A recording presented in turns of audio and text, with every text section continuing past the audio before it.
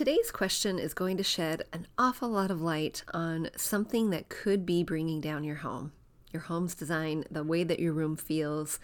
It could be bringing it down, and it's something that you're probably going to want to pay attention to.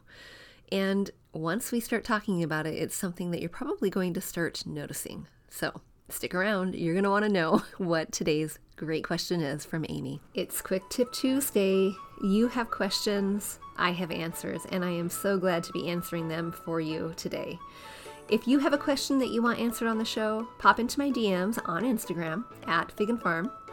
Send me an email at figandfarmathome@gmail.com or join the Facebook group and ask there. bit.ly/design101 group. Let's hop to it. Let's answer your question. And if you find value in this, I'm sure someone else will too. So make sure you share with a friend. Amy has $1 million question. Amy, did you know that? This is such a hot topic. And I don't mean like hot, everyone's talking about it, but I mean something that if it goes unaddressed can really drag down your room, drag down the way that it looks and feels, not necessarily the way it functions, but the way that it looks, the way that it presents itself to you, the way it presents itself to other people, and it has to do with wood. The question is, can I mix wood colors? What do you think about that? My short answer is yes, you can.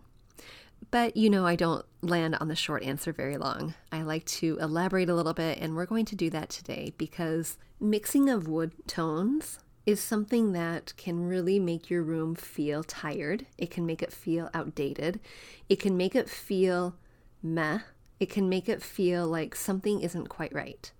So if any of those sounded like what you experience when you walk into a room, your living room, your bedroom, your dining room, just anywhere in your home, if you feel uninspired, if you feel meh, if you feel like something doesn't quite feel right, but you're not entirely sure what, I want you to look to see how many different wood tones you have in one visible sightline.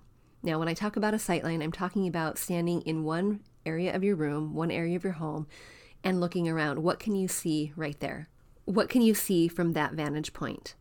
The short answer for you, Amy, is that you can mix wood tones. You can absolutely mix them, but you don't want to mix more than 2 or 3. So having more than 2 or 3 is going to make your room feel less cohesive.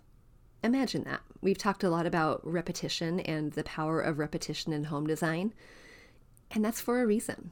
When you repeat elements, whether they are metals or wood tones or textures or colors, when you repeat those and you do that with intention, your room and your home feels cohesive. When you don't have that cohesiveness, when you don't have that repetition, it can feel opposite of that. And that oppositeness, is that even a word? That is the thing that brings your room down.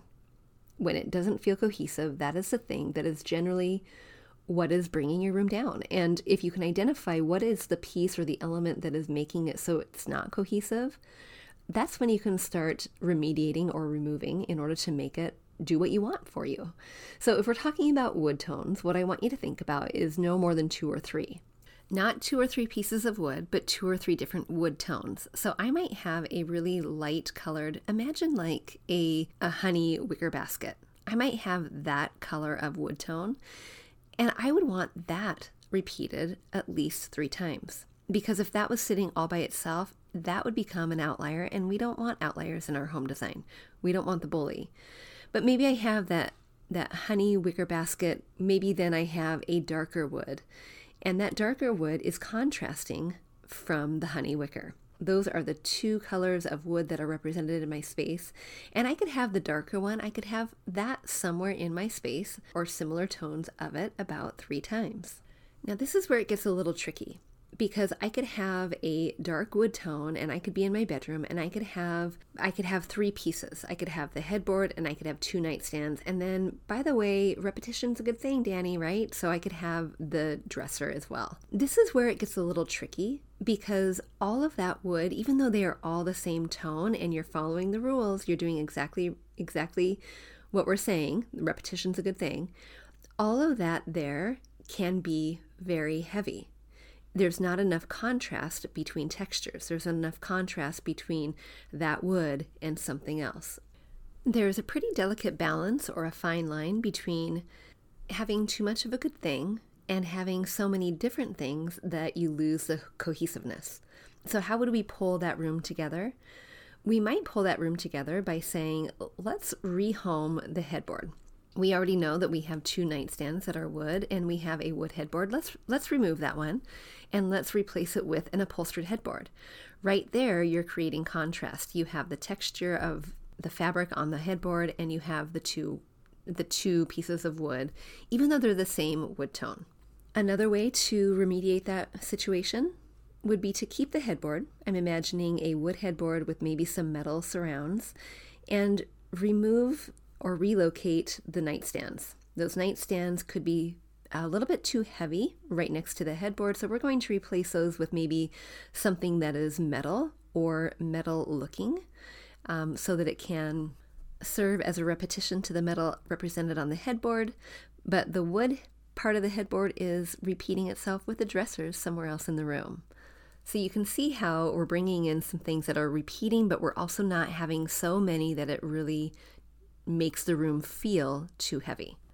Softening the overall look of all that wood and metal is going to happen with textiles. It's going to happen with layers. It's going to happen with lighter colors that are contrasting to the metals and the woods. Okay, I digress. That was a whole lesson on remediating the heaviness that wood can cause in your space. But I want you to remember that wood in a space can be really a wonderful addition. Wood by its very nature is warm, and it brings in that natural element that, if you remember, the trend for 2022 is to bring more nature inside. And so when you're doing that, that is a good thing. But doing it well so that you're not having so many pieces of the same type that causes heaviness, or that you're having so many different types of wood that makes it so that there's a lack of cohesiveness, is what you want to aim for. I also want to mention that you can create the illusion of the warmth of wood with things that are natural materials that aren't wood themselves. You can do that with bamboo, like bamboo shades. You can do that with baskets, like wicker baskets. You can do that with jute, like in a rug. All of those kind of mimic the idea of wood without necessarily bringing in a piece of wood furniture.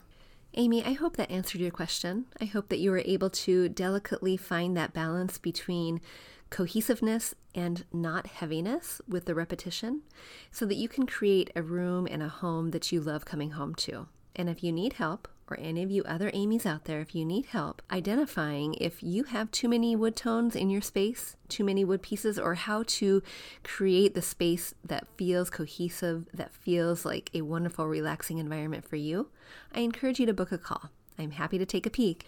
You can book a call by going to figandfarmathome.com/book-a-call. And that is a mouthful, so I am going to leave that link in the show notes. All right, ladies, until next time, I hope you are all well. See you soon.